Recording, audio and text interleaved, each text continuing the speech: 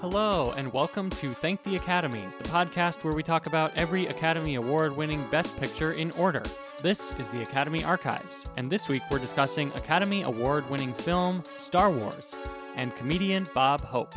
We're your hosts, Zach and Kristen, and that's our producer, Kayla. Howdy. Hello. Hello. We're here. Mm-hmm. And we're talking about some fun things. Oh, boy. I can't shake him.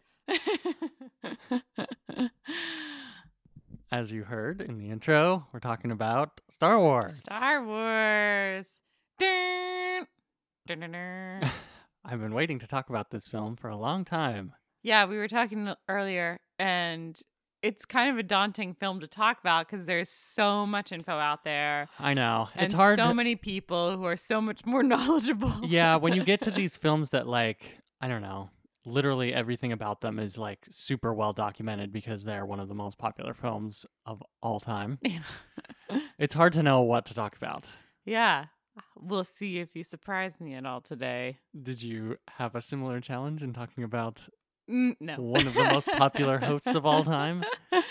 Well, I mean, he's a very popular guy, but I don't think everybody knows too much about him. I mean, I didn't know who he was before this, like, podcast stuff. So, you know, there are people like me out there. This one's for you, Kristens of the world.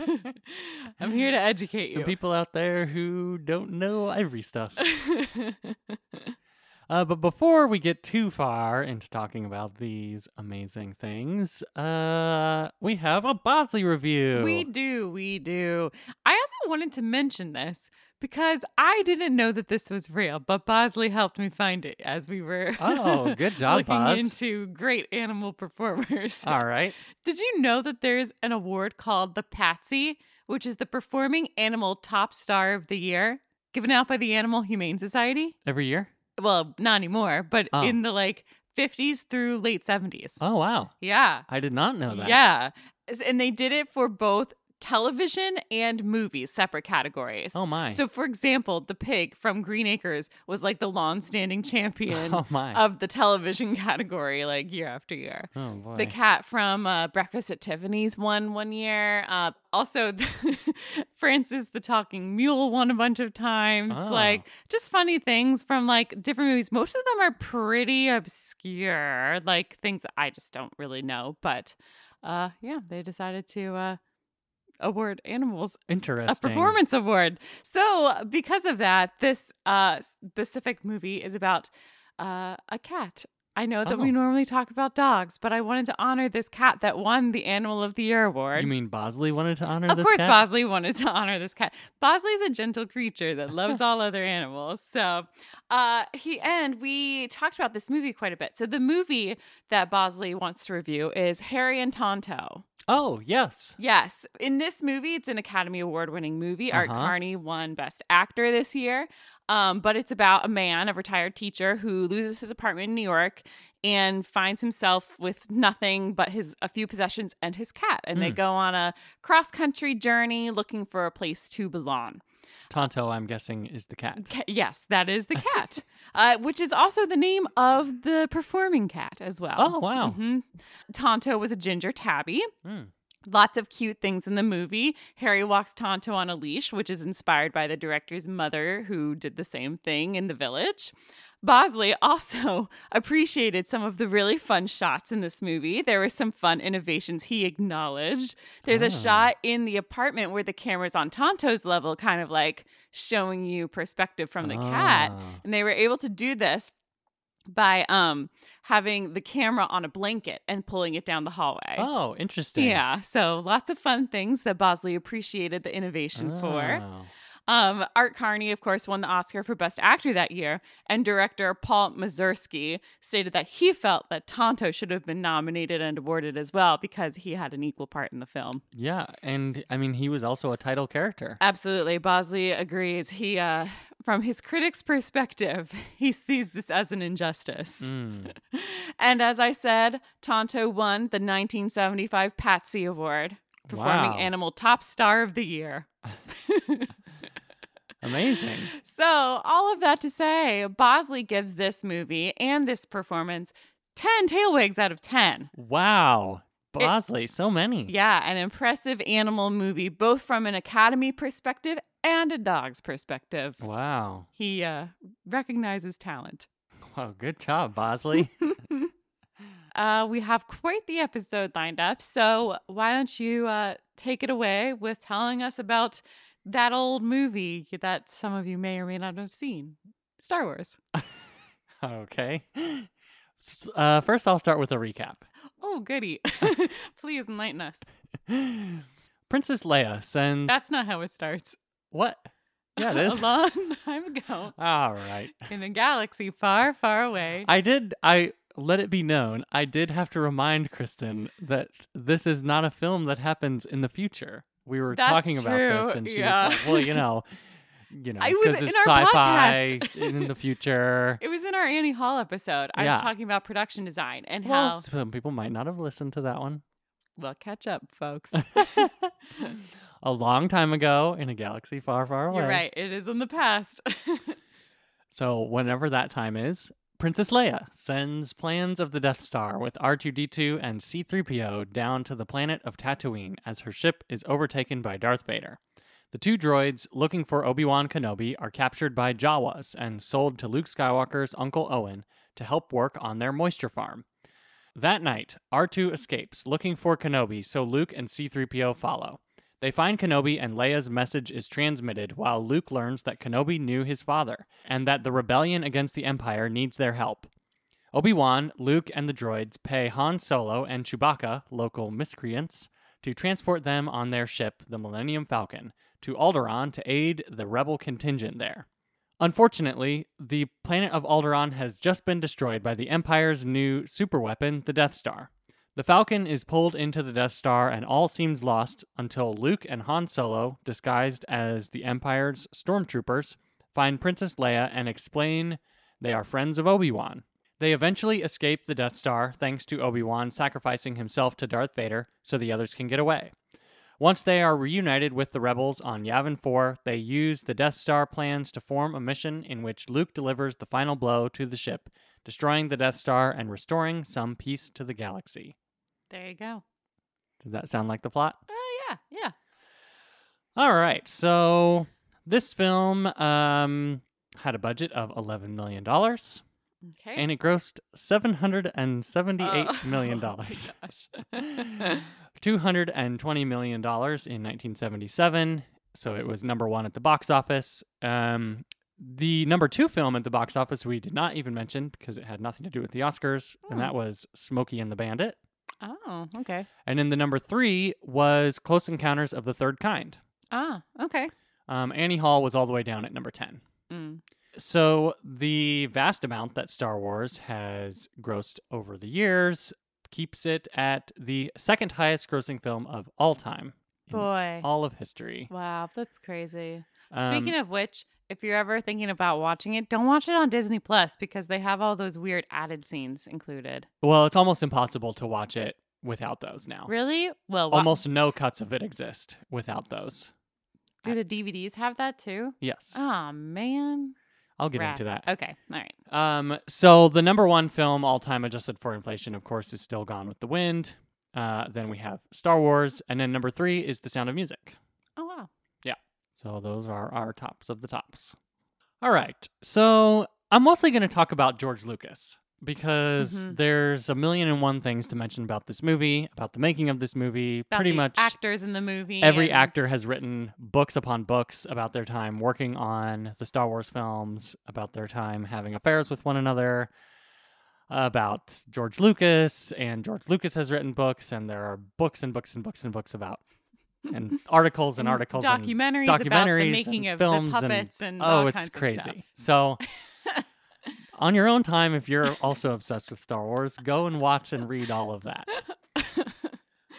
So I'm going to talk about stuff that I learned for this. Okay. Because I didn't know too much about about George Lucas in general, but also really behind the scenes of making and what he was thinking coming up with this. Well, when we had talked about how you were going to talk about this, I think you said something to the effect of like, you're following the through line of what we've talked about in the past. And we have talked about George Lucas in the past because of American Graffiti. Yeah. And we are sort of telling the story of Hollywood through the lens of what we find interesting. And through the lens of the Academy Awards and the contributions that... Yeah. So the last time I talked about George Lucas was in our American Graffiti episode. And go listen to that if you want to hear about the early parts of George Lucas and meeting Francis Ford Coppola and all of that interesting stuff, getting his first movies made and stuff like that. I pick up where I left off there. So George Lucas is very interested in doing a space film. For some time in his life, he wants to make a space film. He gets more interested in it after he makes his first feature film, THX 1138. It's a trend in his life that he does not know what to title things. We also mentioned this in the American Graffiti episode. And he told everyone that he was going to make something in the vein of Flash Gordon. The Flash Gordon comics exist. There has been some sort of like a movie or TV show about Flash Gordon. And he really wants to make Flash Gordon. But Flash Gordon and like all of its properties are considered pretty like lowbrow. They're not up to par with other things that exist, like superhero-y Batman type stuff. But he can't get the rights to it. No matter how hard he tries, whoever owns the rights doesn't want to sell them, or they're locked up in some trust and he just can't access them. So finally he tells Francis Ford Coppola, his good buddy, that he's just going to make up his own space story. All right. So that's when he secures a 2-picture deal with United Artists. He gave them the script for American Graffiti, and they paid him $10,000 for that script, and yada, yada, yada. They ended up not wanting to make American Graffiti. But the second of these 2 films in this deal, he told them would be a sci-fi space film. Unfortunately, since they were not interested in American Graffiti, he made it with Universal. He decided to pitch the sci-fi story in 1973. He'd spent weeks fleshing out the story, making up names and planets and a new planetary universe. At the time, the pitch was called The Journal of the Whills, and Whills is spelled Whills. Not sure what that means. All right. And it followed the story of C.J. Thorpe, a Jedi Bendu. Oh, gosh. Being trained by his master, Mace Windu. Ooh, all right. Oh, boy. So you can sort of see the early beginnings of some Star Wars things. It was similar in structure to the Japanese film The Hidden Fortress, which was directed by Akira Kurosawa. Lucas was obsessed with Kurosawa. Small note, and samurai and those types of things. If you can't tell from his movies. United Artists heard this pitch and felt that it was very interesting and sophisticated, but they passed on it. Sophisticated? Yes. So that's when Lucas and his producer buddy, Gary Kurtz, who also worked with him on American Graffiti, decided to pitch to Universal because they were currently making American Graffiti with Universal. Universal declined as well, thinking that Lucas was not experienced enough to pull off the scope of such an epic story. Sure. Francis Ford Coppola heard it and thought it was interesting enough, so he decided to pitch it to William Friedkin and Peter Bogdanovich. The 3 of them were currently working together as like a production unit for Paramount. So he pitched it to the 3 of them to be like, hey, we could be producers on this and make it for Paramount. What do you think? And Friedkin said that Lucas was not and would not be a good director. So he was very uninterested. Disney also was pitched this, and they passed as well. Well, they aren't passing on it now, that's for sure. Back in the early 70s. Finally, Kurtz and Lucas pitched it to Alan Ladd Jr. at 20th Century Fox, who was not very interested in the project, but was willing to bet on Lucas. Which is interesting because everyone else was kind of the opposite. Right. So he offered him $150,000 to continue developing the idea and to write the script that then 20th Century Fox would own at the end of it. Once American Graffiti did well at the box office, Lucas, in one of the most genius moves in Hollywood history, somehow decided to renegotiate his deal with 20th Century Fox that ensured he would own the sequel rights and merchandising rights for the story. Boy, that is very, very lucky. Yeah. A stroke of luck. Yes. Most things he does seem to be a stroke of luck. Eventually, Lucas wrote 4 different drafts of what came to finally be known as Star Wars. Each of them are very well known in Star Wars lore for varying degrees of ridiculousness or their plot points. So, like, if you're a really, like, hardcore Star Wars nerd, you know, like, what each of these drafts have and, like, where certain things came from. Anyways, he created the characters of Anakin and Luke Starkiller, the Sith, Jedi, etc. He had the idea to create the character of Chewbacca because he had a rather large Alaskan Malamute named Indiana that would ride sitting upright in the passenger seat of his car whenever he went anywhere. Oh, that's cute. Oh, Bosley, what do you think about that? Yeah, so Indiana inspired, of course, Indiana Jones as well. Aw. The name of the character. It's like he has this love for his dog that permeates all of his creative endeavors. Yeah, imagine that. We don't know anything about that. During the 3rd draft, Lucas hired artist Ralph McQuarrie to start generating concept art for the story, which was essential to the future success of Star Wars and the general look and feel of the entire franchise. Basically, all of the like visual components and the style of Star Wars is due to McQuarrie. Cool. They settled on the idea that Star Wars would be very antithetical to ideas of sci-fi in film up to this point in history. So Lucas was fascinated by the idea of a, quote, used space, as in outer space. Yeah. That was dirty and grimy, that had planets that were full of dust and dirt and mud and jungles and ships that were beat up, pieced together, that were clunkers or lemons, rather than the sterile, clean, like very shiny, always put together like sci-fi stuff that existed up to this point so far. Gotcha. So it's like very, very different from 2001 because of this. Yeah. It's just like, yeah, so different. The only thing that's really sterile or anything like that is the Empire. Right. And that's the negative side. Right. Or the dark side. So at this point, Lucas's draft was around 300 pages. And he insists now, like present day now, Lucas, that he was taking out constantly good material and just saving it.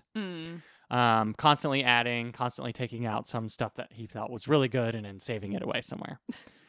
Because he knew then that he was eventually going to make a bunch of Star Wars films. Okay. That's what he says now.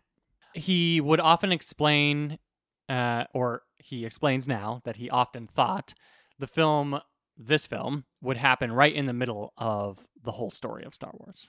Oh, interesting. All right.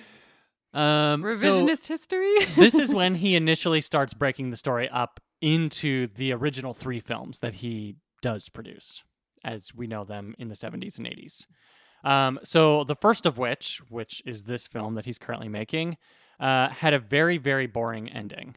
So he decided to move the ending of the last film, which is the destruction of the Death Star, to the end of the first film, creating a exciting finale to Star Wars and the eventual need for 2 Death Stars so that the second one can also be destroyed in the 3rd film. In 1975, Lucas is already talking about a trilogy, and this is true. So before he even starts shooting this film, he's knowing that he sort of wants to make a trilogy. Which, quote, ends with the destruction of the Empire and a possible prequel about the backstory of Kenobi as a young man. Oh, okay. Cool. So he was already mentioning this in the early 70s. Well, and that kind of makes sense because I feel like Obi-Wan Kenobi is one of the few characters that seems beloved across the board in everything he's in. Yeah. And so it makes sense that there was some thought about that already. Well, and that brings us to this point. In realizing that the Death Star would be destroyed at the end of the first Star Wars film, Lucas realized that the character of Obi-Wan would have nothing to do in that portion. So he decided to kill him off so that he wouldn't have to explain what he was doing. Oh my gosh. Which, again, is like, if that's the way that you're deciding, he got very lucky because it makes for a very important plot point. It does. he's distracting everyone by doing this fight, and he's sacrificing himself for the good of their escape. And then also he's positioning himself in Luke's mind force life, which is nothing that he thought when he actually did this. Right. So Lucas finally turned in a draft to 20th Century Fox, which is the third draft, and it was titled The Star Wars from the Adventures of Luke Starkiller. It included several paintings of McQuarrie's so that they could get the full idea of the film and the style that they're going for. They approved almost everything and set the initial budget at only $5 million, hoping that Lucas could make good on his promise in his pitch that it would be a low-budget film. Oh, boy. Eventually, the budget was raised to $8.25 million. So Lucas began rewriting with this budget in mind, playing into the used space nature of the film even more, knowing that everything looking the way it did in 2001: A Space Odyssey was not even in the budget. So sure, they had to commit to this fully. Sure. The fourth draft was finally completed January 1st, 1976, just before filming, and was titled The Adventures of Luke Starkiller as Taken from the Journal of the Whills, Saga 1, The Star Wars. Oh, my Lord. Good grief. He loves a long title for some reason. Oh, boy. Between January and March of 1976, Lucas worked with his writer friends from USC, Gloria Katz and Willard Huck, who worked with him on American Graffiti, to edit the script into its pre-production form. About this, Lucas said, quote, "What finally emerged through the many drafts of the script has obviously been influenced by science fiction and action-adventure I've read and seen. And I've seen a lot of it. I'm trying to make a classic sort of genre picture, a classic space fantasy in which all the influences are working together. There are certain traditional aspects of the genre I wanted to keep and help perpetuate in Star Wars."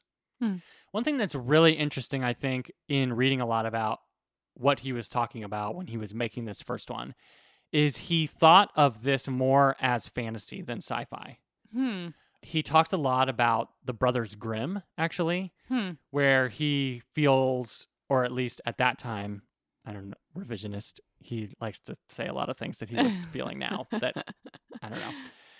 At that time, he said a lot of stuff that was I'm making a fantasy movie. I'm making a fantasy movie. The way that Westerns are a fantasy when they were being made, or the way that certain epics and the huge action, big budget films, or the big budget musicals were a fantasy. So he's using this sci-fi genre and creating the new fantasy, modern sci-fi, which is more rooted in the fantastical type of stuff. Gotcha. During this round of editing is when the name Skywalker is also finally created and replaces Starkiller. It's probably for the best. Obi-Wan was killed, and then the title was cut to The Star Wars, and then simply Star Wars. Finally. As he was sharing the script with all his friends, his director friends and buddies, and, pitching them the idea to kind of get it all working, one thing that he did include in the original script is the opening crawl. So that was always meant to be a part of it and always was from the early idea. I don't know if it's just because it's a staple of epics or I don't know. It's also that's just what he wanted to do. I mean, if he's comparing himself to the Brothers Grimm, that's what the fairy tale movies are doing too. They open on a book that tells you the setup for Snow White or Cinderella or Sleeping Beauty and what's going to happen. Yeah. So he had them read this thing that he wrote, and part of it was poetry also. Oh, brother. And it was 6 times as long as it was in the actual movie. So his friend, director Brian De Palma, and I did not know this, actually took it from him and edited it, and he is the one that actually wrote the words that are in the opening crawl in Star Wars. Cool. Which is really interesting. I did not know that. During pre-production, when Lucas learned that 20th Century Fox had just shut down its visual effects department for financial reasons, he started his own visual effects company, knowing that his film was going to have a lot of them, which led to the creation of Industrial Light and Magic, which, of course, has become one of the premier effects companies in Hollywood history.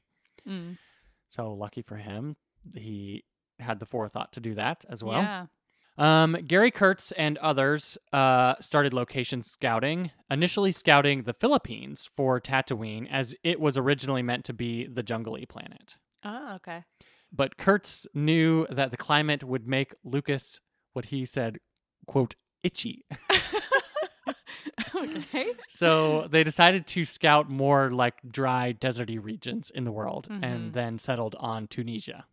Cinematographer Gilbert Taylor joined the team after Jeffrey Unsworth, who'd been hired first, decided to take a job on Vincent Minnelli's film A Matter of Time.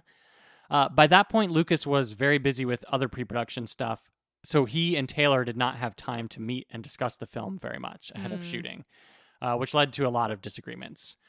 Taylor said that Lucas, quote, avoided all meetings and contact with me from day one. So I read the extra long script many times and made my own decisions as to how I would shoot the picture. I took it upon myself to experiment with photographing the lightsabers and other things on stage before we moved on to our 2 weeks of location work in Tunisia. So this proved a little bit difficult because Lucas had really only worked on or been on set for low-budget independent films. So he was used to the director like being in charge of everything. Yeah. Kind of like the Peter Bogdanovich, Orson Welles type of like, Sure. I'm going to stand behind the camera. I'm going to choose all of, how the camera works. I'm going to make comments on all the lighting and like be in total control of that. But this is not the way that Taylor wanted to work. He was basically like, I'm the cinematographer. I'm going to do what I do and you just direct. But luckily, I mean, the film is gorgeous looking still. Yeah, it really is. And part of it is that Lucas really wanted it to look very unreal. He wanted it to look like a fantasy. And Taylor was basically like, no, everything has to be totally crisp. It has to look totally real. And we have to buy into like that this is actually a real world that exists. Which, again, lucky for Lucas, he didn't get his way. So the first 2 weeks of filming were all on location in Tunisia, where they shot all of the outdoor Tatooine stuff. Then they moved to Elstree Studios near London, where they filmed all of the interior scenes. They had so many sets that they took up every single stage at Elstree for the duration of their shooting. Whoa. So they were the only film on the lot. Wow. One thing that Lucas also didn't know how to do was how to direct actors. And really the only direction that he would give was faster, slower, or more intense.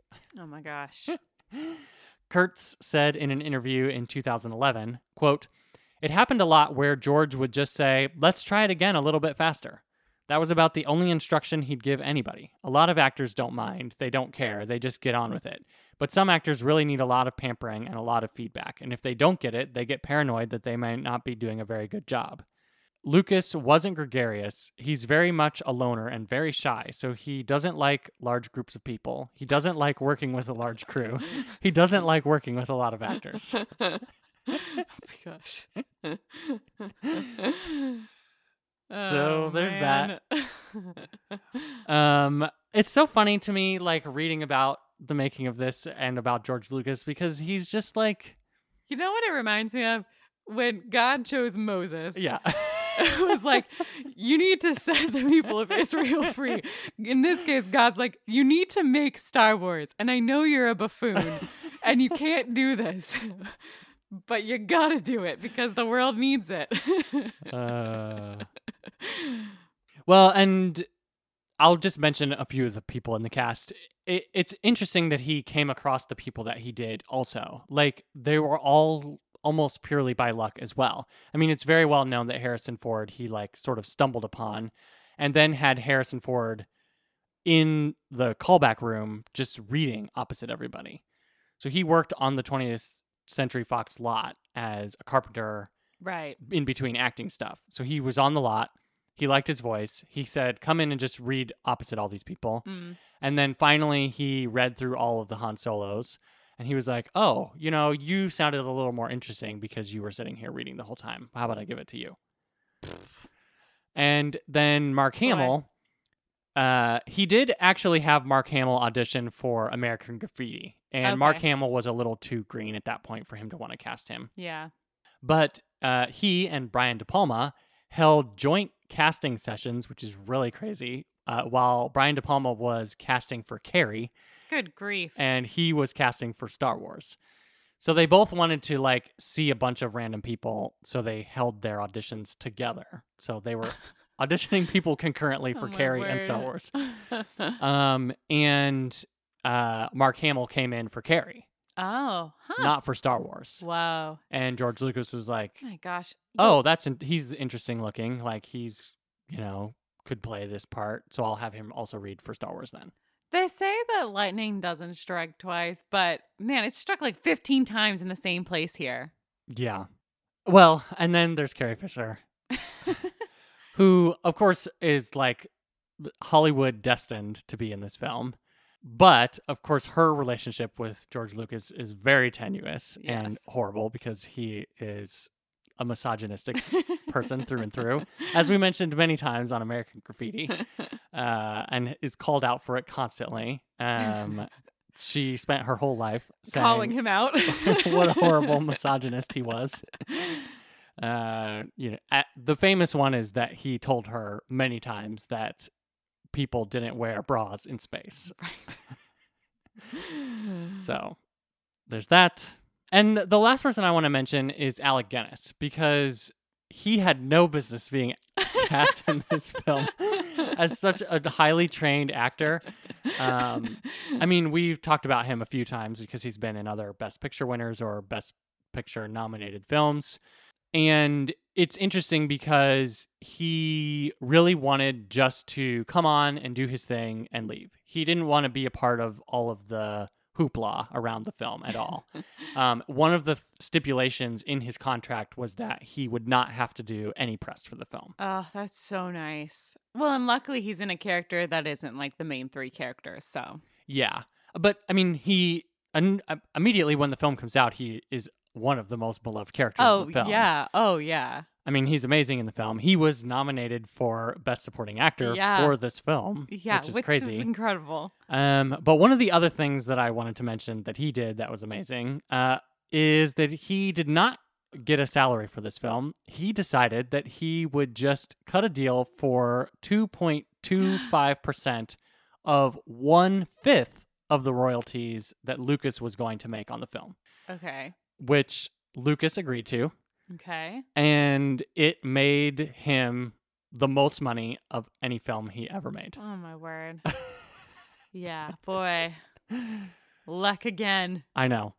For just this small role that he had in this little film. Oh, boy. In this space fantasy. Yes. One other big part of this film that doesn't get talked about a whole lot, I don't feel, was the marketing for the film.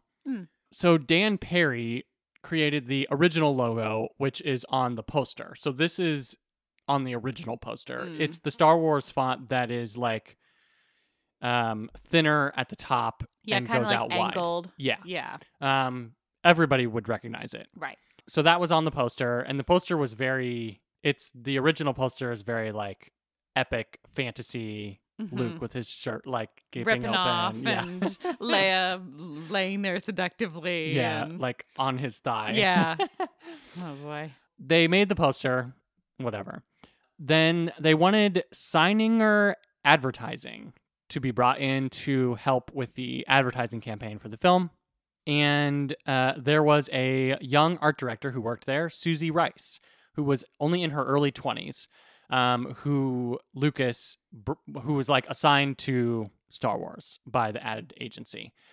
So she went to Industrial Light and Magic and talked to Lucas for a long time because she was going to be the one to like make a brochure about it and basically run their whole ad campaign for the film. And then she was the one that created the Star Wars font. So she went through all this thing with him and like decided to create the font based on what she thought the font of like a fascist regime should be. And it was a little more pointy in the original version. You should look it up because it looks really interesting also. But then she finally found like the Star Wars font and made that and the iconic title. And then they decided then to change the official logo to that because they just liked what she did so much. Which is just so crazy that she was only like 22 or 23 when she did this, and she basically solidified created her place in like history. the most iconic type font in like history, basically. Pretty wild. So then that's when they decided to use her font as the title card too. Nice. The last story I want to say, we all know the story. It came out. It was a huge success. Blah, blah, blah. Whatever. We all know Star Wars, so I'm not going to go into that. But Lucas was super down on himself because they had gone over budget, and he didn't know if it was going to be a success. The crew thought it was just a child's movie the whole time they were making it. Aww. They didn't respect him as a director. Well, I think it has less to do with the movie than it does with him. So his good pal, Steven Spielberg, was currently making Close Encounters of the Third Kind at the same time. And so he was like, hey, why don't you take like 2 days off of filming and come like hang out on my set and just like take a little break. So he went to his set and was like amazed, and it kind of had the opposite effect. He was like, oh, Steven, you're such a good director and everybody loves you, and look how good your film is going to be, and it looks so amazing. And okay, so they were both going back and forth, and Spielberg was like, you know, who knows? Both of our films may be successful, both of them may flop, you know, we don't know which is going to be more successful. And Lucas was like, yours is going to be more successful by far. So why don't we have a bet on it? So they decided to bet that they each would get 2.5% of the profits of each other's films this year. Oh my. Because they were sure that the other person's film was going to be more profitable. Wow. It may be the most profitable bet ever made by anyone in Hollywood history. Oh my gosh. By Steven Spielberg. Yeah. Because that funded the rest of his films, I guess. Literally to this day, he still makes 2.5% on everything relating to this first film. Wow. So he has made well over $60 million. Like just on the gross of like the box office receipts of this film. Wow. That doesn't take into account any other amount of money. Merchandise and all kinds of other. Whatever else he's into because of this deal that they made. Wow. Boy. He really made out. Well, and it's funny because Close Encounters of the Third Kind also was an extremely high grossing film. Like it grossed over its lifetime over $300 million. So it also netted Lucas a lot of money too. Yeah. But just so funny. Boy. Such a weird thing. Such a weird time with like all these directors who are good pals and friends and like coming up together finally. Mm-hmm. So that's what I have to share about Star Wars. Nice. I'll just mention again the awards that it was nominated and won for. So all in all, Star Wars received 10 Oscar nominations. It was nominated for Best Picture.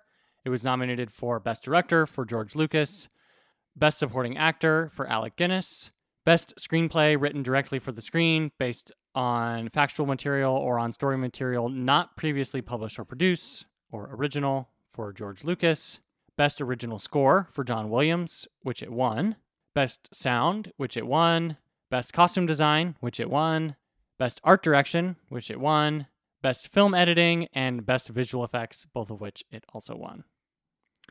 So pretty... And 2 special awards as well. Yes, and then 2 special awards, yes. For the puppetry and the creatures. Yes. So all in all, like a technical, like marvel. Yeah, definitely. Which, again, points to the fact that like Lucas had nothing to do with that part of it other than to sort of like come up with it and approve it. Yeah.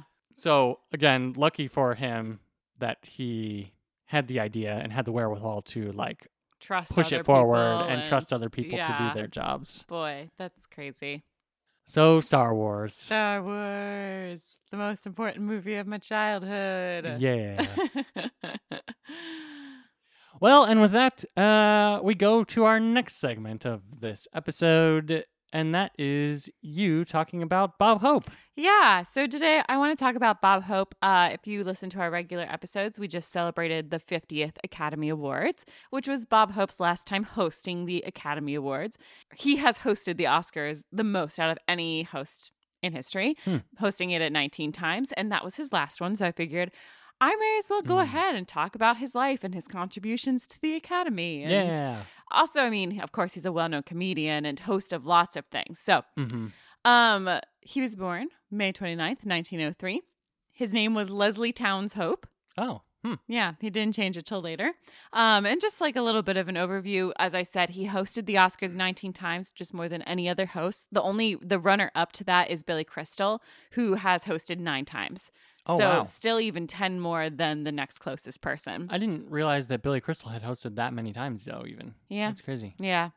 So, I mean, as we get into these later years and he comes around, he's just beloved for his style of comedy. He's considered one of the fathers of American stand-up. He really set the precedent for what comedy could be as a stand-up comedian, which is it's hard to believe, but that wasn't a thing that existed until like the 50s, you know? Right. So he really is important in comedy history, just in general. He did have some successful films with Bing Crosby. Most of his films, though, were a flop other than that. But he is more renowned as a host. He's hosted countless specials. He has a bunch of his own shows on NBC and that kind of thing. So that's more of like where his career is. The other thing I thought was kind of cool, because I love the business side of things, he's one of the first comedians to ever run himself as a business. So he kind of paves the way for how the future of like marketing is the wrong word, but like controlling your money, your finances, and your like marketing yourself as a business, essentially. Interesting. Because like today, once you hit a certain threshold, you become an LLC or whatever it is. And so he was one of the first people who was like, I am the commodity. It's like he's not an actor beholden to agents or beholden to, the studio or a contract or whatever. He himself is the business. So, and it ends up being very profitable for him. So I'll talk about that a little bit more. But I thought that was kind of a cool, that is interesting thing. I love like innovations in like how the industry works. But as I said, he was born in 1903 in Eltham, London. He is the 5th of 7 sons. His family emigrated to the United States in 1908 via the SS Philadelphia. They passed through Ellis Island and immediately moved to the grand land of Cleveland, Ohio. Oh, very grand. As a kid, he made some money for himself by busking and dancing and doing like little comedy things. It's hard because it's not considered stand-up comedy, but he would like essentially like tell jokes and be silly and people would give him coins and stuff. Vaudevillian type Vaudevillian, stuff. absolutely. He even won a dance competition for his impersonation of Charlie Chaplin. Oh. He like loved that kind of stuff. Another thing as a young person that he loved was boxing. He had a brief career. His name was Packy East. Okay. He was not very successful as a boxer. But well, with a name like that. Once he became successful, he actually staged several charity bouts to raise money for different organizations because he loves boxing. Oh, cool. He during his young adult life, he did lots of odd jobs. He was a butcher's assistant. He was a lineman at Chandler Motor Company. Eventually, he was assisting his brother clearing trees for a power company when there was an accident. He was sitting in one of the trees when it fell. Okay. That is quite an accident. And so they're chopping down the trees and he's just in the one they're chopping down. I see. I don't know exactly how it happened. Was he doing it as a bit? I really should have written that differently. He was in a horrible accident. In a tree that fell right down while they were chopping it up. And what I'm trying to get to here is that it crushed... Sorry, I don't know why this is killing me. Oh, Bob Hope, you're hilarious. It crushed his face. Crushed his face? Yeah. Oh, no. So we had to go through a lot of reconstructive surgery. Which gave him his signature look. All right. That's great. Sorry, I don't know why that cracked me up. I just said it in a way that killed me. All I'm right. sure he would love that you get satisfaction from it. Oh, man. He loved making people laugh. Well, Bob Hope, you done it again. Yes, all to say it was a tragedy. But it is a very big part of his brand because it like changed how his face is. Well, yeah, I can see that. Okay, sorry. Let me take a second and recover. Okay, sorry. Anyways, so he did want to go into show business from a young age. As I mentioned about the busking and the comedy and all that kind of stuff. So he was doing a bunch of like dance competitions. And he was discovered as a dance couple with his girlfriend at the time, at a competition by silent film star Fatty Arbuckle, who I don't know if we've really talked about him. We've mentioned his name a couple times. Yeah, star of the silent films. So he invited him to join Hurley's Jolly Follies, which was essentially a vaudevillian group. They travel, they perform, that kind of thing. And during this time, he came up with his act with a couple other people called Dance Medians. Okay. So they were doing comedy and dancing together. Comedians, dancing, dance medians. Oh, wow. So that was kind of his bit. And I want to mention here that as they started doing this act, essentially, it started as a blackface routine. But it was very soon cut and turned into just a regular thing because people were telling him, why are you putting on a character? You're funnier as yourself. You don't need to do the vaudevillian blackface thing. So he stopped doing it and people appreciated it more, which it's good, but you know, you got to tell the full thing. So he did do that, which is not good. During this time, he also changed his name to Bob from Leslie because he thought it sounded friendlier. I was going to say, it's also a much funnier name. It is. And like the accounts of it are like, it sounds like a name that you would go get a beer with him or like something like if it's more like blue collar, whatever, than Leslie Towns is. So during this time in 1930, he was, when their circuit went through like the LA area, he was given a screen test for an RKO short subject film. He did not get the part, but it did open his eyes to a possibility that he could maybe move to Hollywood and do that instead of doing the touring thing. Yeah. And also, of course, during this time, like shortly after 1933, he marries his vaudeville partner, Grace Louise Troxel. And then he divorces her in 1934 because that year he meets Dolores Reed, who comes and joins the company as a singer. It's very unclear as to how everything kind of happened because there wasn't any formal documentation, at least that the biographers have found, that is legally explaining what happened. But we know that he was divorced and remarried. There's a lot of rumors that it was an overlap, that he was with Dolores, like married to her while still married to Grace Louise. And, you know, people are like, he's a bigamist, blah, blah, blah. But my guess is more like they fell out of love. They were separated. He was with this other woman. Whatever. I don't know. But he was married to Dolores Reed for 69 years. She was his only wife. Oh, my gosh. So long. Yeah. That being said, he had a reputation throughout his whole life as a womanizer. And it's strange because it definitely seems like their partnership worked. Like they had a decent relationship, like working relationship, especially because she was a singer. She was a part of a bunch of his different variety shows and things like that throughout his life. And I mean, they were together until he died and seemed to like not have a lot of issues. They adopted 4 children together in 1939, 1940, 46, and again in 46. But throughout his marriage, he saw other women, and it was like well known around Hollywood.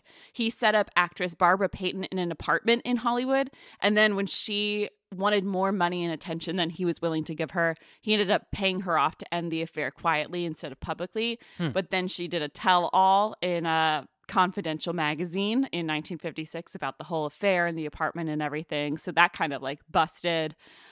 He also had a long-term affair with actress Marilyn Maxwell that was so open in the Hollywood community that they referred to her as Mrs. Bob Hope.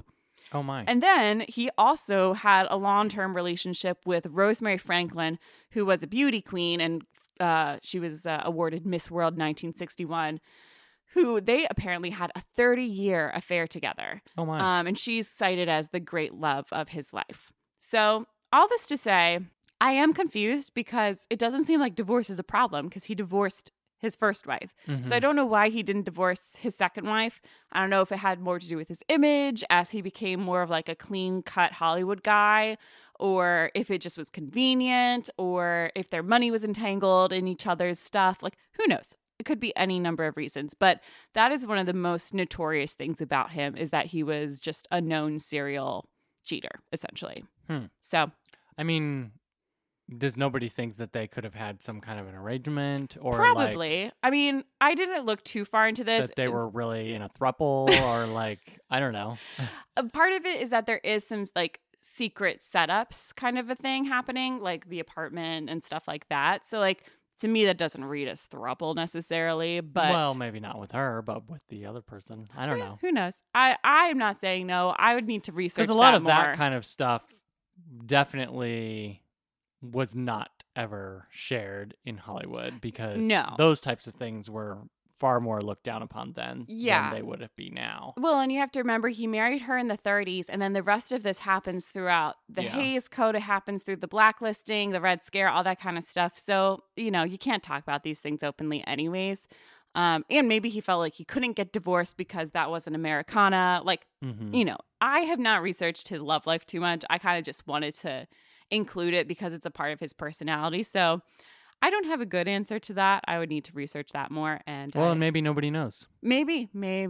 Who knows? He was pretty open with his biographers, so maybe there's something there. But back to his career. His first Broadway appearances were actually in 1927. He was in The Sidewalks of New York, and in 1928, he was in Ups-a-Daisy. They were both very minor walk-on parts that kind of coincided with his vaudeville schedule. He returned in 1933 to star as Huckleberry Haynes in the musical Roberta. And he did a couple other musicals throughout the rest of his life. He did do Ziegfeld's Follies at one point, that kind of thing.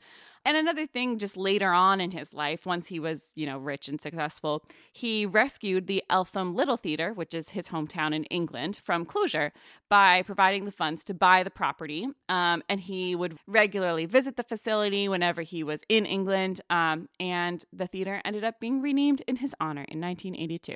Oh, wow. He also had a broadcasting career, which began in 1934.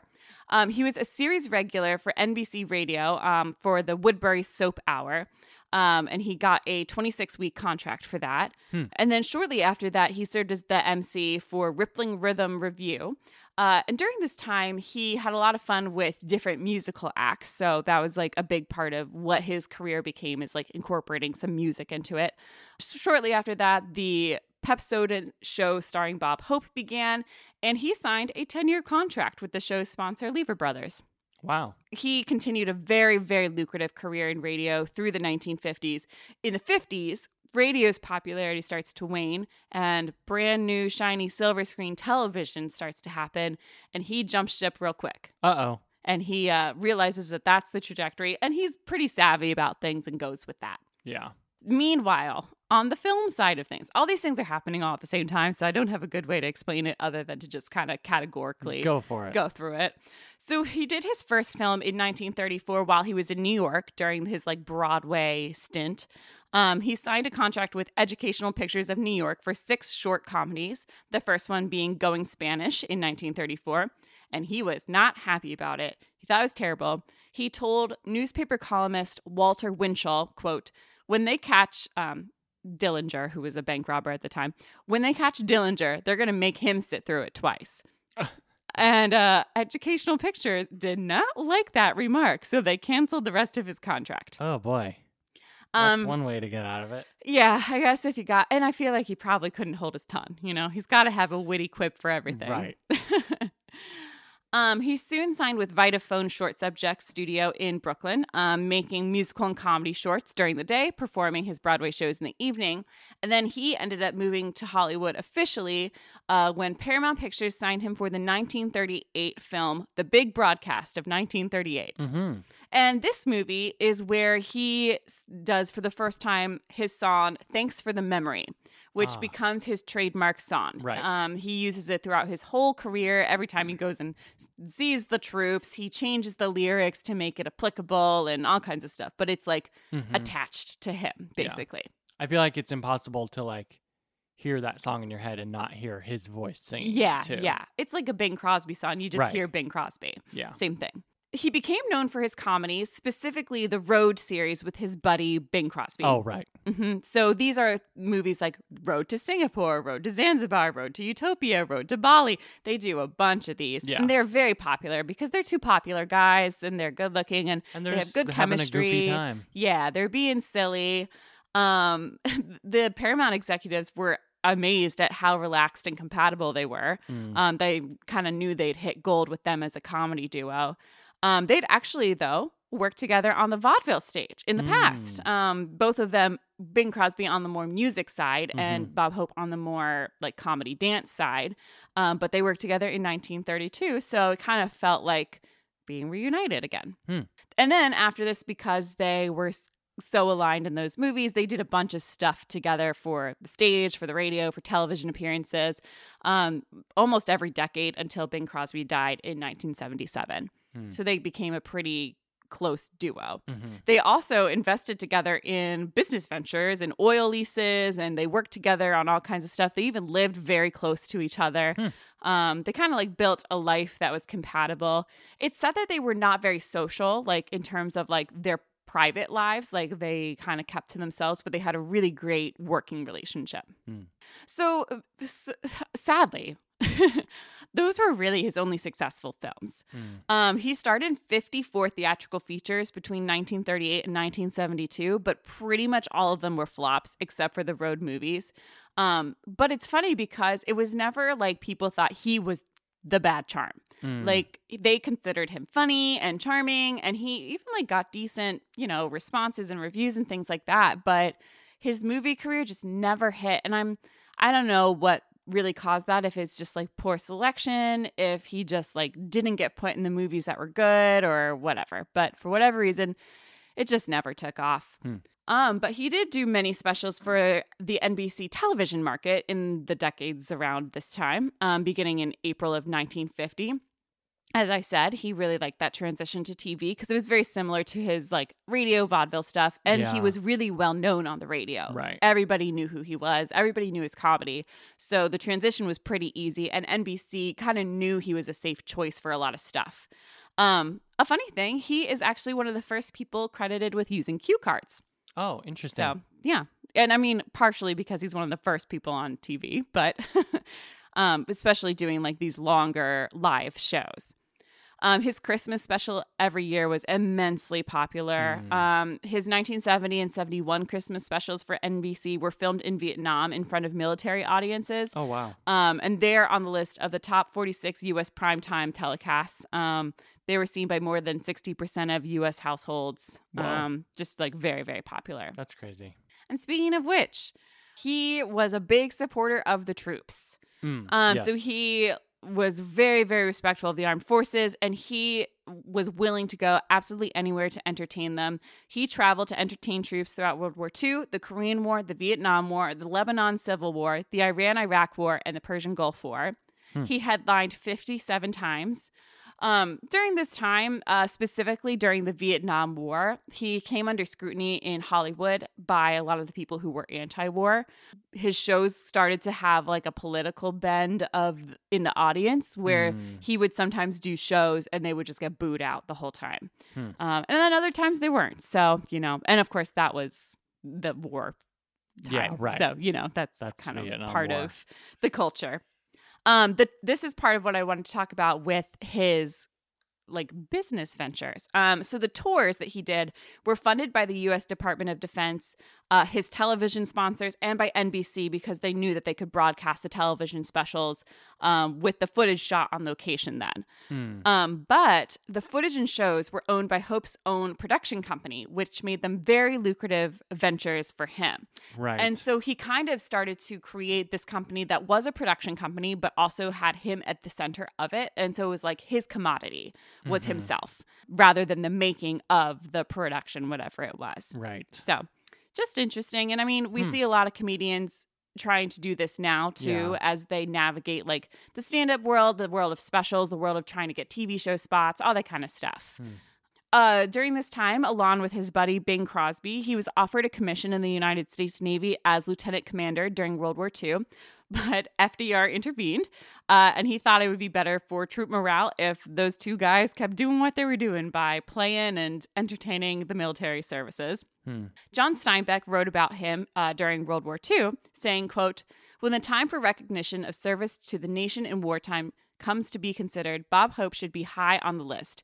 This man drives himself and is driven. It is impossible to see how he can do so much, can cover so much ground, can work so hard, and can be so effective. He works month after month at a pace that will kill most people." So anyways, lots of respect for him in the military services world. He wins a bunch of medals and is honored by lots of presidents, whatever. Interesting. And so the last thing I want to kind of talk about is just his comedy. As I mentioned, he really helped establish the modern American style of stand-up comedy. He was praised for his comedic timing, for his use of one-liners, for his rapid-fire delivery of jokes, for his kind of like plain face about them. He wasn't like setting them up and then delivering the punch that you knew was coming. Right. He was relying more on wit and brevity to be funny. And he also had this style that people just loved of self-deprecation, where he would build himself up and then tear himself all the way down. He performed hundreds of times per year, every year. The one problem that he struggled with was he tried to keep his material up to date, but he just never changed his comic persona or any of his routines very much. So like he would change some of the material, but the style and the setup was almost the same all the way through. And when Hollywood started to transition in the 60s, he was pretty negative about it. In the same way we've seen a lot of people who during this like upheaval in the like mid to late 60s struggled with figuring out what the next era of Hollywood was going to be. When he hosted the 40th Academy Awards in 1968, he voiced his contempt for these things by mocking the show's delay because of the assassination of Martin Luther King Jr. He also was very condescending towards younger actors on stage during the show, like Dustin Hoffman. He referred to him as a child, stuff like that, where it was like the divide was becoming clearer and clearer as time passed. But all that said, he was the host for 19 times between 1939 and 77. During this, his feigned desire for an Oscar became a very integral part of the act. Of course. Of course, his most famous little bit in the 1968 telecast, he quipped, "Welcome to the Academy Awards," or as it's known at my house, Passover. He was never actually nominated for an Oscar, but the Academy of Motion Picture Arts and Sciences did honor him with 4 different honorary awards, and in 1960 presented him with the Jean Hersholt Humanitarian Award, which is given out as a part of the Oscars ceremony. So he did win like 5 things anyways. Oh, one last little thing I forgot to mention earlier, but I'll just say real quick, is that he loved golf. Oh. That's a very big part of his personality as well. That makes sense. Yeah, he hosts a bunch of charity tournaments. He loves golfing with people. He would golf with the presidents at different times. Like he was just very popular in that. He was kind of known for bringing a golf club to his acts. Like that was a part of his comedy persona as well. Also part of his, he did a lot of charity work, as you can imagine. One of the main things he did charity work for was Fight for Sight, because he suffered from a lot of vision problems. He was also an honorary chairman on the board as well. Because he got smashed by a tree. I guess probably. I didn't think about that. It may have something to do with it. But anyways, he lived to be 100 years old. Wow, that is so crazy. Yeah. Funny enough. I didn't realize that. Yeah, he died 2 months after his 100th birthday. Wow. Funny enough, in 1998, 5 years before his death, they had a prepared obituary already written. Oh, nice. That was accidentally released. So his death was announced on the floor of the U.S. House of Representatives. Oh, my. And he was like, "Hello, I'm not dead." Huh, that's crazy. He was actually very active and kicking literally until he died. He celebrated his 100th birthday on May 29th, 2003. Oh, I should have mentioned this earlier. He converted to Catholicism 7 years before his death. Which interesting. is just a funny turn of events. And then on the morning of July 27th, 2003, he passed from pneumonia in his home in Toluca Lake 2 months after his birthday. His grandson, Zach Hope, told TV interviewer Soledad O'Brien that when asked on his deathbed where he wanted to be buried, he told Dolores, his wife, quote, "Surprise me." Oh, okay. So that's his final joke, and then he died. Great. So, anyways, that's the life of Bob Hope. His legacy lives on big time. I mean, there's the Bob Hope Airport here in Burbank. Uh-huh. He won the Presidential Medal of Freedom, the National Medal of the Arts, the Ronald Reagan Freedom Award. I figured you would like this, so I included it. In 1978, he was invited to dot the I in the Ohio State University Marching Band's Script Ohio formation, which is an honor only given to non-band members on 14 occasions from 1936 to 2016. Yeah, huh. I figured my Ohio boy would like to know that. Mm-hmm. And of course, I mentioned the Academy Award honors he was given as well. So to close my section, I wanted to share some of my favorite jokes of his from the Academy Awards. And they're all very civil, you know. And one of the reasons I wanted to talk about him today is that he embodies something that I appreciate a lot throughout his life and his time hosting, which is he loves the movies. Mm-hmm. He loves Hollywood. He's a genial guy. He loves the people around him. He loves the Hollywood industry. He's buddies with everybody. Mm-hmm. And he's teasing, of course, and that's his style, but he's very generally positive about the Academy Awards and sees it as a prestigious honor and a night of celebration, which I just so appreciate because I'm so sick of the cynical, you know, talking down on Hollywood and whatever. So anyways, as of course I mentioned, his best and most iconic joke is the Passover one. Similarly, he said, quote, "We're all here to celebrate Oscar, or as he's known at my house, the fugitive." Okay. Another one is, quote, "Tonight we set aside petty differences, forget old feuds, and start new ones." Mm-hmm. He also says, quote, "Personally, I never drink on Oscar nights as it interferes with my suffering." After Ronald Reagan became governor of California, he said, quote, "To all you losers, remember there's a bright side to all of this. You can still run for governor." Mm-hmm. He made lots of like cute jokes that I thought were cute, like, "Mr. William Wyler, will you please see the cop out front? Your chariot is double parked." Or, "Some of the pictures were grim, but what realism. In fact, I'm surprised to see Susan Hayward here tonight." We all know how Jack Lemmon got in there, lending his apartment to members of the Academy. Mm-hmm. This was the year Marlon Brando became director of a Western. It was the first picture ever made with method horses. Oh, gosh. One of the openings, he said, quote, "But isn't it exciting? All over America, people are saying to each other, 'I wonder who will win.' And all over Beverly Hills, psychiatrists are dusting off their couch saying, 'I wonder who will lose.'" That's silly.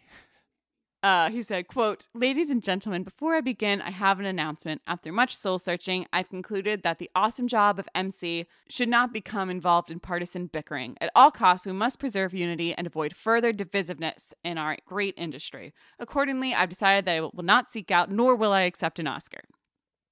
And then the last one I liked that I wrote down was that, quote, "I think The Godfather Part 2 has an excellent chance of winning. Neither Mr. Price or Mr. Waterhouse have been heard from in days." Uh-oh. So, anyways, of course, these are all better in context and when, you know, a comedian says them. Oh. But, yeah, so that's what I have to share today about comedian, host, do-it-all man, Bob Hope. Well, great. I learned a lot about Bob Hope. Good. Yeah, I didn't know anything about him, so. I know a little bit about him, but not too much. Yeah. He seems like a normal guy in a lot of ways. Golfing and boxing and wanting to do movies. And he seems like a person who should be named Bob. Yeah. And with that, we come to our final segment of the show where we thank the Academy for things relating to this episode, the movies that we talk about, the people that we talk about. What would you like to thank the Academy for today, Kristen? I would like to thank the Academy for, I don't know who you want to thank, but I'm going to thank God for intervening in George Lucas's wayward plans. Because, boy, a lot could have gone wrong, and instead something incredible happened. Something that is cherished and passed down through the ages and still holds up, honestly. Yeah. It was crazy rewatching this movie it's very weird every time we rewatch something in the context of this podcast and like seeing it in its true place in history around what else was popular at the time. Yeah. And like, because we grew up watching Star Wars all the time. I mean, I can't even imagine the number of times I've watched this movie. Oh, yeah, me too. I mean, and the number of times that like when I was little, that was all we played was Star Wars. Mhm. And, that was the coolest thing I could ever imagine existing. Well, and it's so interesting to watch it like as a film and like Right. thinking of it as like Yeah. a form of artistic expression, and that Yeah. people had to work on this movie Yeah. and it came out during this time in history and culture Yeah. and like, yeah, very interesting. Well, and like, I mean, just bring it up around any dad, and you'll hear all the stories about how he saw it in theaters. I mean, my dad had the best possible experience seeing it, and then passed that down to me and made it a big event when we watched it together the first time. And it's just such a cultural thing. It's pretty incredible. Call it fate, call it luck. Call it The Force was the with him. Force. Everything needed to be balanced out, and so Well, and luckily he had the wherewithal to not direct the next two. yeah. So, anyways, that's what my thanks is. All right. I would like to thank having a good cast, because this movie has a great cast. Just all in all, like everyone who's in it is good. Yeah. And a lot of them were a little green in this first film. Sure. But they're all like good to watch. Very likable. They are very likable. They fit the style. The bad guys are really bad looking, and the good guys look like heroes and act like heroes, and you believe they're heroes through and through. Well, and like the right people have the right styles of training to like fit this, like their specific roles in the movie. Also, all the young, I mean, they're basically kids. Yeah. Mark Hamill and Carrie Fisher. Yeah, they're so cute. Then you have someone like Alec Guinness, who is like the most trained and the most prestigious, playing the character that's mentoring these kids. Right. I mean, who is like perfect. the most prestigious. So his style works perfectly for the film. Yeah. And I mean, Obi-Wan is like the best character in the movie. So, yeah, nice. That's good. I would like to thank the Academy for people like Bob Hope who find a way to keep doing stuff that they like, even when things don't work out. I think one of the things that I take away from his career is he failed as an actor and he didn't want to. Yeah. And I don't think that it was necessarily his fault either. Like, I haven't seen any of his movies, so I couldn't tell you the quality of his acting. But like, I mean, from everything I've read, it's not because of him that his career failed. It's because the movies just failed.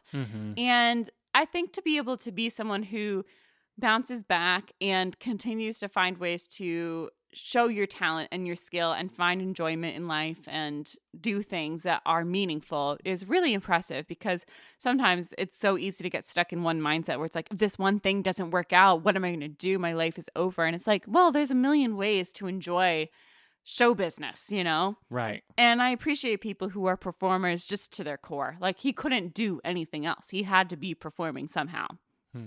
And he never won an Academy Award.